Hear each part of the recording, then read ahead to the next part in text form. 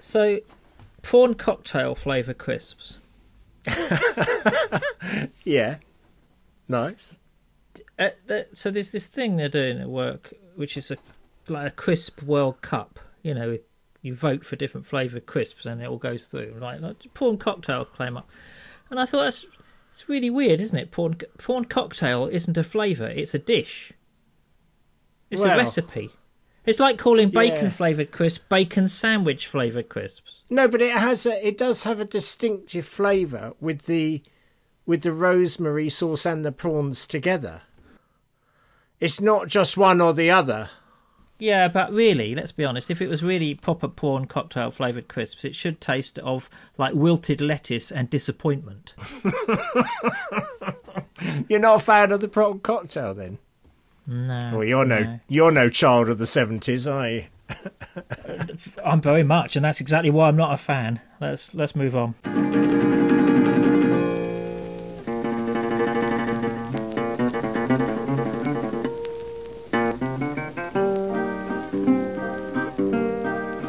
Welcome everybody to episode 136 of the Mid-Faith Crisis.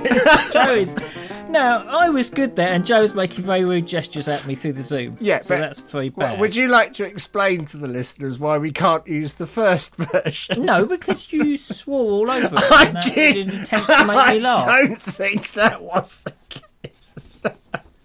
It's very childish behaviour. Anyway, episode 136 of the Mid-Faith Crisis podcast. My name is Nick Page. That is Joe Davis. This is so unprofessional. We're professional podcasters now. Don't make that gesture. We are professional podcasters, and we should behave in this way. The world looks up to us. We are mentors. I pity that world. Is all I can say. Yeah, indeed. Well, they've got nobody. Well, look at who else are the role models. I mean, exactly. Frankly, it's a low bar. But anyway, how are you? I'm all right. Thanks. Apart from puerile. Apart from puerile, dreadful. No, I'm all right actually. Yeah, getting out and walking lots. It's so lovely. It's a lovely day today. It is lovely, isn't it? Yeah, that's all good. Are you going to go down to the beach later? And I should be going down for the third time today because I've got no work today. So yeah. Okay. Yeah, that's how it works. Inflict us with more sunset. Exactly. Send us more sunset photos. Cool. I've also had time to be reading a new book, which is very, very funny. The listeners may be interested in, by a certain Nick Page. Oh, good. Now, listen, I was thinking about this. We need to do that podcast about the book soon because people need to read it before Christmas, not at Christmas. And the reason they need to read it before Christmas is because they need to be armed with all this brilliant, truthful material about the real nature of Christmas, so that when all these, crazy things come up on Facebook, with all the crazies saying this is what's really happened and this is how Christmas came about, they can go, aha! Yes. That is not the truth. I have the facts in front of me and I can point you to the documents. Yeah, because as we know, arguing on Facebook always works. Always. And so, speaking of Facebook, so this is important. Speaking of Facebook, you may remember I said we started this kind of Soul Place group going. And I'm thinking we're going to do a little series called Faith Questions, which is a double entendre in itself, because faith questions, but also faith questions. Do you see? That's subtle. Yes. Yeah, not everyone. Very subtle. Anyway, so a little Facebook Live thing on a Sunday morning when you've just woken up, grab a coffee. 10 o'clock in the morning, come round. Lovely. To the Soul Place group, and that sounds great. Sounds like sounds like the cult is growing. That's the plan. That's the vision. World domination, as you know. Anyway, how are you, my friend? I'm all right. Is it me, or does Lockdown 2 seem slightly less lockdowny? It's very much less lockdowny. And there's a lot of people out and about. There's people everywhere. There's cars on the roads everywhere. Traffic jams. Yeah, I know. Mind you, I think it depends where you are. I had to go to Heathrow on Monday and pick up my daughter, who has to come back from Germany early because British Airways helpfully cancelling flights from now on. Is that what she told you? not because she not because she'd been deported. disgraced But herself. She said it was like the zombie apocalypse at Hamburg Airport. There was just nobody around. She got to the gate and there was literally nobody there. Oh, gosh. But anyway. Yeah, okay. Yeah, well, welcome back, Martha. Anyway, what else has happened? Oh, Remembrance Sunday. It was Remembrance Sunday. Yes, it right, was and we indeed, had it, and it was online. Mm. And I honestly think it was the best remembrance service I've ever been to. It was just beautiful. Okay. This was the one you did? Yeah. Yeah, I didn't do it, but Mark Vicker put it together, and it was just lovely. And I think what it is like, as an Anglican, you tend to find that Remembrance Day is a little bit taken over by patriotism and a whole lot of other stuff. Sure. Yeah. That makes you a bit uncomfortable. In fact, some years I've just gone to the Quakers instead. Oh, okay. Because I thought I just don't want any of this stuff. But of course there was nothing of that this year because it was an empty church, and somehow the vicar speaking in an empty church and the roll of honour being read out in an empty church was really moving. You know, and you just when that they read out the sort of roll of the fallen in Ensham and World War One, and it just goes on for ages. And Ensham was a small village, and it makes you aware of just what devastation that caused and how many people were lost. So I found it very moving. Yeah, it's great. Good. And cycling. I know you're interested in the cycling. Oh, thank you. Please update us. Well, the cycling has finished. Oh, what a shame. What a shame. But the rugby's back. The rugby's back. Hooray! Ah, good. Yeah. Well, rugby. Do you not watch? Do you watch rugby? No, I do watch a bit of rugby. Yeah, I do. What, are you just still stuck watching Wimbledon? And yeah, well, that's the depressing bit. Fortunately, I can't watch Wimbledon at the moment. Well, even when you could watch them, they were hard to watch. Hey, let's be honest. They were, but to be fair, they're gloriously halfway up the table at the moment, so that's not bad. Marvellous. Oh, no, well done, good you. going for us. Yeah. Yes, good. Anyway, that's enough of that. We've got an interview this week. We have. So actual content from somebody who knows what they're talking about. We actually do, which is always a refreshing change. And so we ought to get on with that. But have we got any follow-up feedback before? Well, let's just read a couple out if we can. Firstly, from Ian, who says, Dear Joe and Nick, thanks as always for your podcast, blah, blah, blah. Over the years, I've read many books on theology. I apologise already. That's a heavy start. It's not your fault, is it? Surely he made his own decisions. You weren't forcing him to read them. Well, actually, no, that's true. Okay. He says, many of which were an aid to sleep as much as an aid to increasing my understanding. And I've slowly come to the conclusion that unless I give up work and study full time, I'm not going to get the knowledge that I thought I needed. In fact, I've come to the conclusion that there's a lot of knowledge that, whilst it's quite nice to know and discuss, is quite irrelevant. I've certainly sat in far too many sermons discussing points of scripture where I've asked myself, so what? I think for me, the most important part of the Bible is Jesus' instructions to love God and love your neighbour. Everything else, whilst interesting, can follow on from that. He said, I've just read Red Letter Revolution by Tony Campolo and Shane Claiborne, and their idea of red letter Christianity really strikes a chord with me. I appreciate that there's a lot of wisdom in the Old Testament, but on a practical day-to-day basis, the words of Jesus give a much clearer direction as to how to live. Are we getting too concerned with the theoretical, the theology, and the stuff we can only guess at, when we should be going back to basics and giving more time to the words of Jesus and his instructions? As a side note, I'm halfway through Nick's new Christmas book and I'm thoroughly enjoying it. A real bonus is that it's solved my Christmas present problem for at least 2 friends who I know will appreciate it. Many thanks and keep up the good work. Thank you. Yeah, I think that's what I was trying to say last week, Ian. I think we do overcomplicate things. I mean, I think it's really interesting sometimes to have a place to discuss things, because you've got to sometimes work out these things that you're thinking about God sort of through your system. But I completely agree with the idea, listen, if all of this boils back to love God and love your neighbour as yourself, completely agree. And didn't Jesus come up with that pearl anyway? Yes, I think he might have copyrighted it. I'm not sure. I also completely agree with the idea that my book is the ideal Christmas present. Yes, we should focus on that a little bit more. Let's focus on Red Letter Nick, shall we? a little bit more here. And remind us what the book is called, Nick. The book is called Christmas, Tradition, Truth and Total Baubles. And we are loving the baubles very much. The baubles from I'm started work on the next one, and I've got to think of an equally good innuendo about church.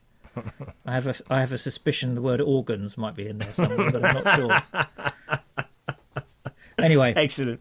But no, you're right, and we did try and cover some of that last week, Ian, when we were talking about this is a really interesting conversation. Actually, it does make a difference to how you view the divine, I think, whether you see God as outside creation, creating it, or whether you see God as being part of creation, or whether you see God creating but still being inside and connected. I mean, those things have their place. But you are absolutely right. If we still, end up being total... so as they're known in theology, as a theological term, then the whole point is all rather pointless. Yeah, I couldn't agree. It is really. Okay, we've got a lovely email from Phil here who says, "Hi Joe and Nick." He says, "Many thanks as always for the continued hope and stupidity of the Mid-Faith Crisis podcast." That's quite a good tagline, isn't it? It is. Hope and stupidity should be our mission statement. It should be. He says, "I was particularly struck in a recent episode by the thought of God withdrawing or limiting, not his presence, but his power, and this being necessary is a true expression of love. Doubtless there be all sorts of difficulties and complications on thinking through all the implications and ramifications of this, but the essence of the idea certainly rings true for me. After all, this is the heart of the incarnation. He made himself nothing by taking the very nature of a servant, being made in human likeness." He says it also perhaps provides a way of thinking about prayer, and I thought this was really interesting, that through prayer God is at liberty to intervene, to lessen the limiting of his power, because we have voluntarily invited him to do so. In the word, yeah, that is really interesting. He says, in the words of St. Ing, I love that, St. Ing of Wallsend, "If you love someone, set them free." Yeah, indeed. Well done, Phil. We love St. Ing. He says, "Oh, and I love your mum's rendition of her dad's uplifting song. Thank you for sharing it with us. Take care and be kind to yourselves." That was lovely.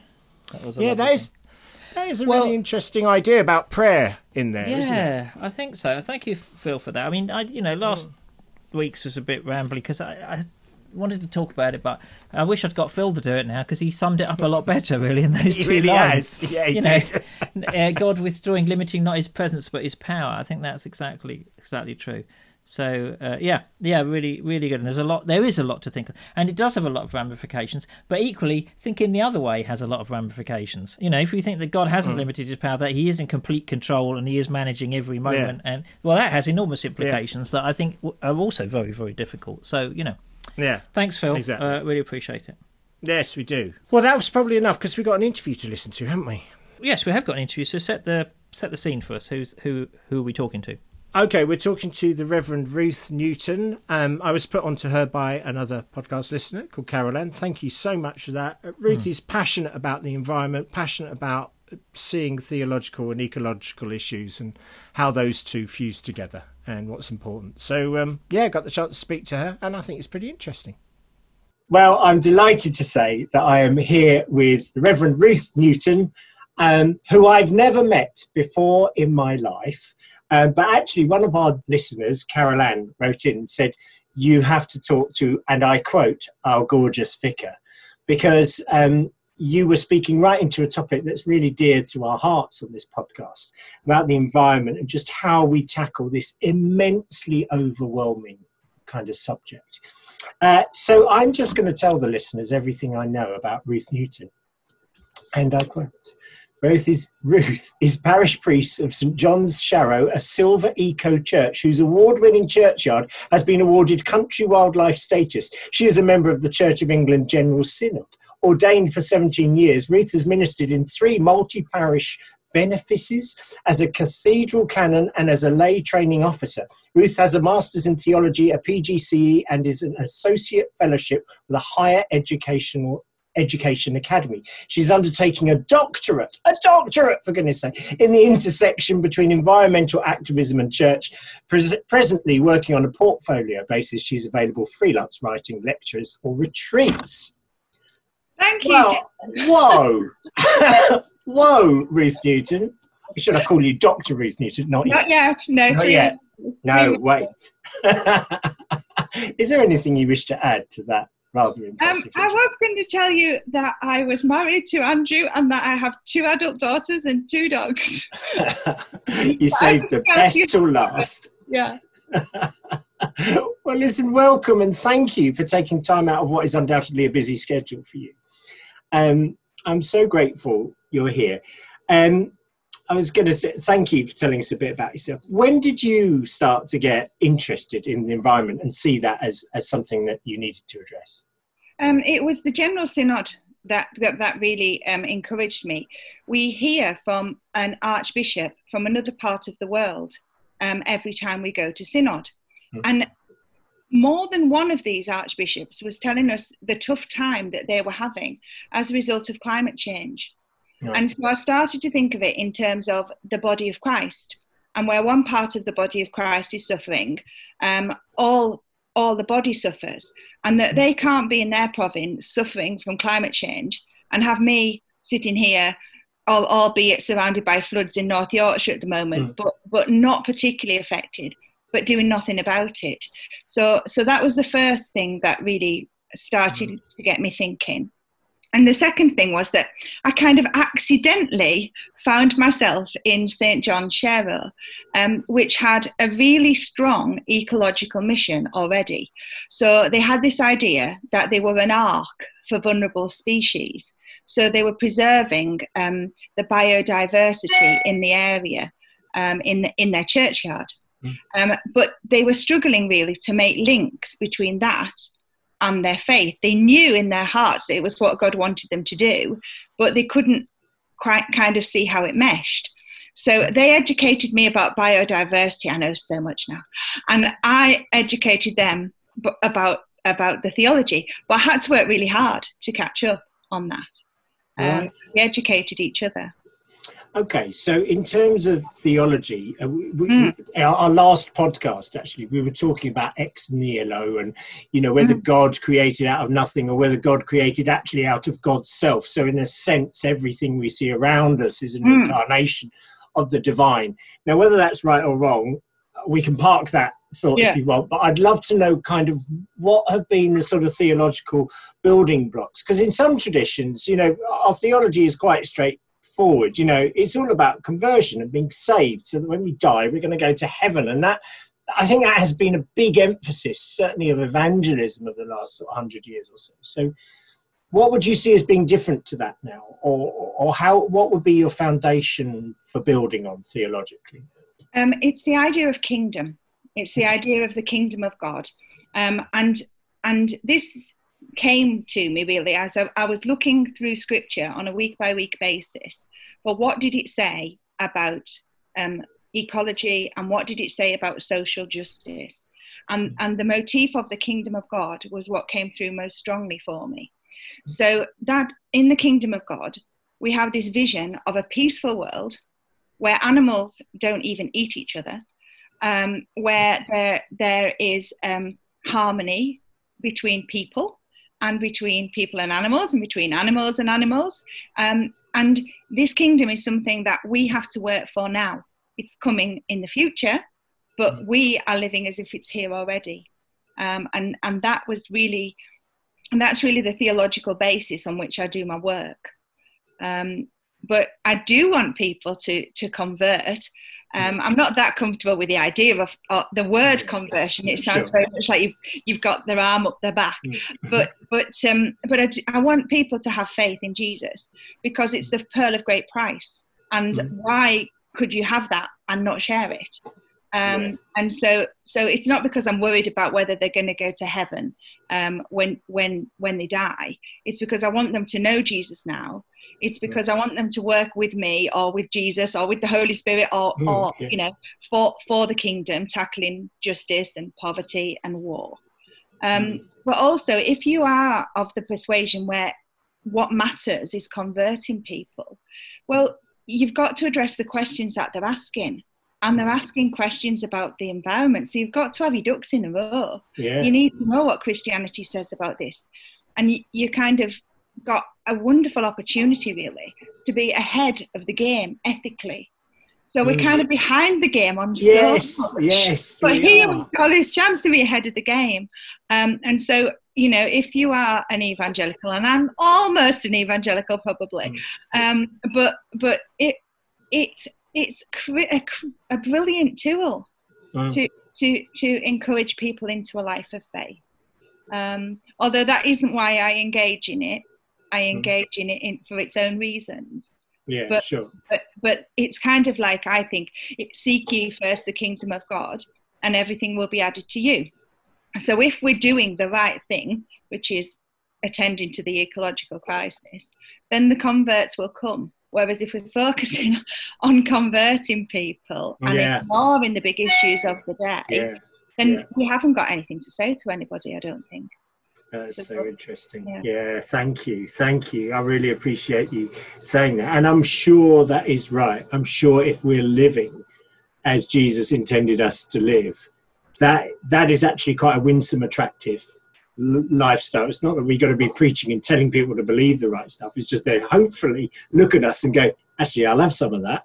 Yeah. That seems to be working. That seems to be good for them and the world. Yeah. Great. Okay. So you're saying a theology of the kingdom. I don't know whether you want to say any more about like how you have helped Christians think and connect their faith to earth. Is there any more you want to say about that, or shall we move on?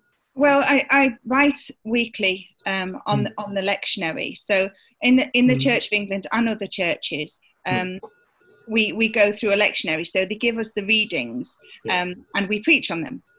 Now, most of the work on the environment has been kind of stuck in certain cherry-picked texts that you have either chosen because you agree with environmental mission or you don't. Yeah. So I'm trying to go through the whole Bible to see if it says relevant, or just to see what it says. And I haven't had a week where I haven't been able to do it because the Bible said nothing about it. I have had a week where I haven't written my blog because I'm too busy. I have quite a few of those weeks. But the Bible has always had something to say that seems relevant to an agenda of social and ecological justice. And so I think I'm sort of fishing out the texts that aren't maybe those cherry-picked ones. Right, okay. That aren't getting a lot of attention. And you're legitimately seeing a pattern there that says actually God's heart is for the whole of creation, are you? You know, you don't just think you're reading your agenda into it. No, because I'm really, really careful. So sometimes I have to say, actually, it would appear that if you have this perspective on ecology, this text doesn't back it up. So sometimes I have to say, you know, the one about the pigs, for example, where Jesus puts the demons in the pigs. If you are a person who believes that God has an animal rights agenda at the very heart of his being, that is a shocking reading for me. But you can't say, oh well, it doesn't matter. You have to say, well, what's God doing about why is this happening? And so I try really hard not to read my own agenda in. I don't think it's possible to do it only on an ecological agenda. I think it has to be an agenda of the kingdom, which is ecological and social justice. Yeah. I don't think that they can be separated, and I certainly wouldn't. If I took the Bible and wrote about green, you know, ecological, animal rightsy, nature sort of things every week, I won't be able to do it. Well, that's interesting that you very much link justice with the environment. Yeah, they're very interesting indeed. Moving on, pushing this conversation forward a bit, and I hope we're not going too quick. I mean, we are going too quickly, but you know, we have a short podcast, frankly. Well, no, the presenters have a very short attention span. That's the honest truth. So you know, if you're starting with people who are perhaps not used to connecting their faith to how we think about the planet and the environmental crisis we see around us, what is your message? What do you want us to do as followers of Jesus? You know, let's drill down into some of the practicalities of what this could mean for us on a day-by-day basis. Well, there's something about being Christian and being distinctive. So I could trot out all of the answers that the secular world is saying, which, you know, is don't eat so much meat, fly less, and try to cut down on your carbon usage and less plastic, and all of that I think is really, really important, because if we have a profligate, wasteful attitude, it doesn't just damage the world, it damages us. It's spiritually debilitating. So that aspect is important. But the Christian specialty, I think, is being prophetic. So it's for the disciple, it's to say, this is not happening in my name, and it's not happening in God's name, and I'm going to resist it. So that means that you might be doing that through living a completely green lifestyle. Although it's really hard, and you happen to live your green lifestyle before you start advocating, because you'll never get there. Don't think you have to be absolutely perfectly green before you can write to the MP or whatever. So it might be that you're living a green lifestyle, which is an example, but it might be through advocating, it might be through Christian climate action, it should be, please, through lobbying governments. That is the most effective thing, in my opinion, and putting pressure on big businesses by thinking about, what you're buying, but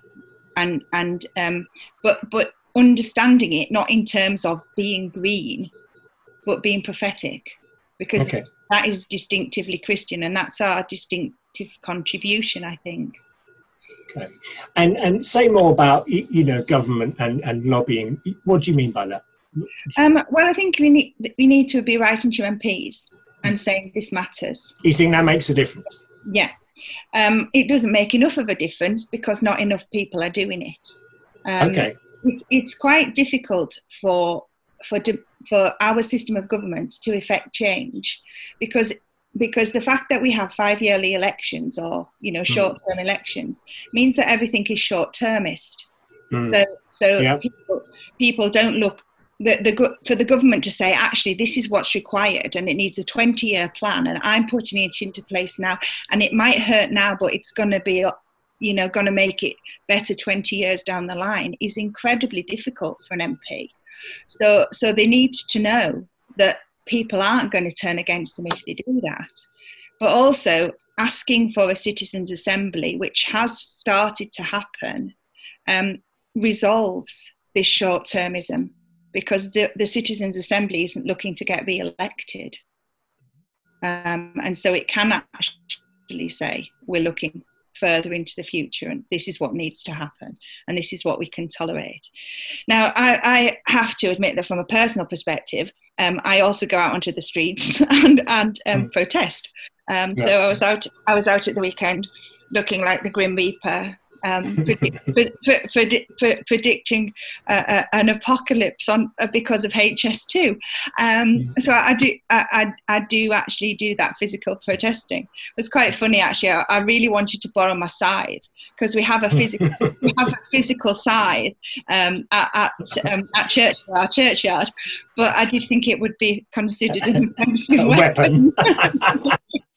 So I was a scytheless Grim Reaper, And I think that within the Christian tradition, there is definitely a history of non-violent resistance. Yes. Down to Jesus himself. Yes, indeed. I understand. When I looked at Palm Sunday, all of a sudden I saw Palm Sunday in terms of non-violent resistance, and it was not a bit of wonder that they put him to death after that, because it was an absolute triumph of non-violent resistance and the kind of theatre that threatens political status quo and vested interests. So, but that's not for everybody, and I can't say that. We all need to go out onto the streets, but lobbying is something that everybody can do, and that people wouldn't really have much misgivings about, I don't think. No, exactly. And I think some people see, in the Christian community, see Extinction Rebellion as absolute heroes and jump on that and some people just feel really uncomfortable with some of the methodology that they use. So it's interesting. I'm glad that you say, well, look, here's something you can do. So do it. That's the message, isn't it? Do it. Just do something. Yeah. And lobbying perhaps is would you say that's the starting point for us? I think so. I think you can be an example. So you're not going to save the world by reducing your own carbon footprint, but by adopting behaviours, you will act as a catalyst for others. You will be giving permission to both business and politicians. It's like a giving of consent. So every time you make a green decision, it's a giving of consent to the people who make the big decisions to say, this is the side I'm on. And I'm prepared to actually put myself out for this. You know, I'm prepared not to be wholly self-interested because this is important. Brilliant. Thank you. Okay. Well, look, is there anything else you want to say? So, you know, you've got a captive audience. Up to maybe 17 or 18 people listen to this. It's a Carol Ann. So is there anything else you want to say to our listeners? I appreciate that for some people, the idea of ecological mission to the earth is a problem. And that the idea that God might be present in nature is a problem. So some of the theology that's going on around this it's very creative, and we don't know whether it's right or wrong because it hasn't been around long enough. We haven't enough time to test it. But love your neighbour, you know, do justly, love mercy, and walk humbly with you, our God, are central to the heart of our faith. Yeah, and this is affecting not just the earth but people. Now, so there is no way that a Christian can wash their hands of this. No way at all. And I think that's really what I'd like to say to you, listeners. Thank you so much. Now, listen, if people's interest has been piqued and they want to connect with you, A, do you want that? And B, if you do, how would they go about contacting you? Yeah, my blog site is greeningthelectionary.net. And it is an independent blog site, but it's also, you can also contact it on Twitter and on Facebook. And all of those have ways of contacting me and messaging me. So I basically, the things I do are short courses, lectures. I'm not doing retreats in lockdown, sure. because it's and it would be all on Zoom. But I can also write. So if people want a course, I can prepare them a course, and they can have that. But a lot of the stuff I do is free. So tonight I'm running a Bible and ecology course, and that's free. And if you want to do that, it's a little bit late now, but you could maybe join next week. So. Thank you. Listen, we'll put links up to your stuff in the show notes. So for this thing, and we'll tell people. Ruth, it's been an absolute delight to be with you. So thank you so much for doing this. I really appreciate it. And of course, you know, God bless you and all you do. Thank you. Okay. Thank you very much, Joe. So that was Ruth Newton and Joe. Yes, indeed. You might have recognised Joe. I don't know. Yes. Anyway, that was a great interview. Really, really interesting approach, and you know, the way she talks about it. I thought that was really fascinating. Obviously, we'll put a link to her blog in the show notes attached to this, so that'd be great. Great. Yeah. So, what really struck you out of talking to Ruth? Well, I mean, it struck me there were differences in our sort of, you know, churchmanship and perhaps our theology, but I loved her emphasis, her starting point being the kingdom. I thought that was really, really interesting. And her views that, you know, it's not about getting to people into heaven after you die, which we've talked about many times on this podcast, but it's about starting where people are. And people are asking questions about the environment, and have we got something to say about that, or haven't we got something to say about that? So I love the way she brought this all into the whole kingdom agenda. I thought that was really good. Yeah, I really liked the entry point, you know, talking about the kingdom, talking about Christianity as a sort of balanced, sustainable lifestyle as well. We often talk about Christianity as a fulfilling life. You know, Jesus said life in all its fullness. Yeah. But the idea of it also being a balanced and sustainable life is, I think, really important and really interesting. I think that was really, really helpful, that it's, you know, about being distinctive as a Christian. Yeah, it was good. And I like this idea that, you know, you can't just approach the Bible on the ecological agenda. But if you're doing it, if you're going to talk about, ecology, you've got to talk about social justice as well. And it seemed to me that was quite important, especially sometimes to appeal to people who perhaps have a theology that, well, the earth doesn't really matter because God's going to just create a new heaven and a new earth. So perhaps it doesn't matter if we burn all the fossil fuels because God's going. I mean, I like the way that, with this kind of outlook, you can say to people, well, hang on a minute. This is not just an issue of the environment. This is an issue of social justice. There are people suffering in the world now, and we know that we are called. We can agree on that, can't we? That we're really called to care for people and help people. So I like the balance of it. And she had real integrity, didn't she? And says, look, she thinks, at the heart of God is this sort of, animal rights agenda. But you've got to be true to the fact that, Jesus drove demons into pigs. Yes, so, that doesn't work exactly well. it, isn't it? And I think that. you have to look around it a bit because you can't expect the, writers of Scripture, and sort of first century AD backwards, to have the same view of the environment as we have. We talked about this a bit last week. A completely different relationship to it and a completely different understanding of it. And Jesus is part of his time. That's what the incarnation has to be like. But I often think that one of the things that has helped me is kind of thinking about the theological sort of basis for environmental activism. We perhaps need to find a different set of verses around it. Often you talk about the psalm and majesty and all that kind of stuff.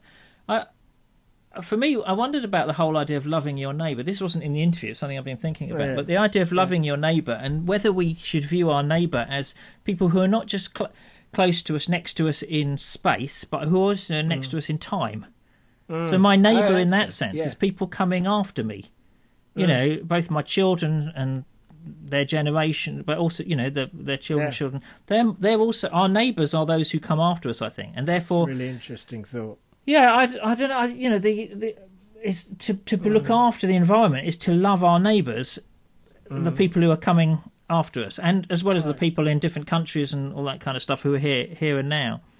That's a really interesting thought. I used to I still love going around these gardens that were planted in the sort of, early 19th century and sometimes the 18th century. And they knew when they were planting them, at presumably age 30 or 40, they're never going to see it. And probably their children aren't going to see how it looks when it's really good. But their grandchildren might just get to benefit from the landscaping they've done. And you just don't see that in our political life, do you? You don't see no, that's exactly right.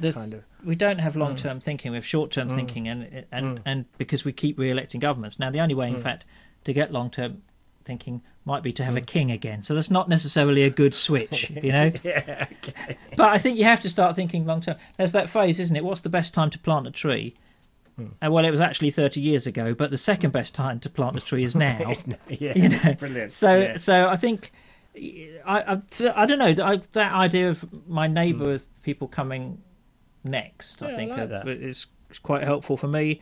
But also, I think I just really liked her activism. I like that she describes herself as going out as a scytheless Grim Reaper. I don't know what quite a powerful like. Metaphor. Yeah, indeed. Yeah. Christian Grim Reaper it doesn't do the scything bit. You can't really have a Christian Grim Reaper, can you? You can have a Christian rather nice Reaper. Yeah, that's right. Yeah. A Christian Happy Reaper. and also the idea of that. What I found really helpful in the interview was this idea that individual actions really won't make a great deal of difference, but what they do is give consent to what we were talking about. People like the politicians and business owners to change the ways they do things, and that really will make a difference. Yes, exactly. I thought it was very powerful. It was powerful, wasn't it? Yeah, well, one drop in a bucket doesn't do much, but if all the drops do their bit, you'll end up with a bucket full. And I think it was really helpful. Just in terms of ourselves thinking, we think about our winter wellness plans, but we might move on to think about, our kind of world wellness plans. And actually, if enough of us do our job and use our consumer power, which we are using every week anyway, wisely, we will make a difference to the bigger things eventually. So, yeah. Anyway, listen, we probably should finish now because we've been going on for quite long enough. Thank you so much to Ruth. We really appreciate you coming on the podcast and sharing that bit of wisdom for us, and you've given us lots to think about. We should finish, but before we do, because it's nice to finish with something positive. It's nice, I always think, to have something really practical for people to go away and do. Okay. So this week, we've talked about creation. We've talked about whether God exists outside of creation or is actually a part of and within creation. So I'd like to encourage everyone to go and order your book, Ready for Christmas. Yeah. You know, How about that? I think it's a strong finish to this podcast. I think that's very good, because I think that one of the challenges of truly prophetic lifestyle is not to accumulate so much stuff, except my books. Yeah, exactly. Which obviously should be purchased in multiple copies. No, seriously, thank you very much for listening. Thank you to Ruth for that. Yes, doing brilliant. that. Thank you, so Joe, much. for doing the interview. That was great. A real pleasure. Do let us know what you think. The email is joe@midfaithcrisis.org. And thank you to all who support the podcast. Thank you to all who contribute. We're really grateful. We are indeed. See you next week.